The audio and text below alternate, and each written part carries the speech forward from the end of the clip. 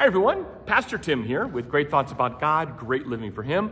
There's a verse in John chapter 7, verse 38 I'd like to read. It says this, whoever believes in me, now this is Jesus speaking, so he's saying, whoever believes in Jesus, as the scripture has said, out of his heart will flow rivers of living water. Now the very next verse tells us that he's speaking about the Holy Spirit, and that when one of his children believe in him, when we believe in Jesus Christ, we believe that he's Lord and Savior, that he's forgiven us, that he extends that mercy and relationship with God the Father. Anyone who believes in him, our lives will be exampled by this unbelievably fruitful ministry of the Holy Spirit in our lives. Now that benefits our relationship with God the Father, because we now have a relationship with him. We can pray and worship. Our heart can be molded and changed into the image of Christ. All those good things that happen from it.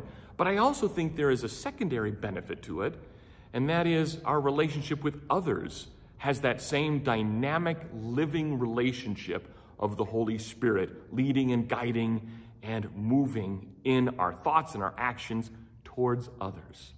What a beautiful verse. So I hope that it encourages you today, and you're able to grow a little bit closer to God and show your love towards others. Until next time, bye.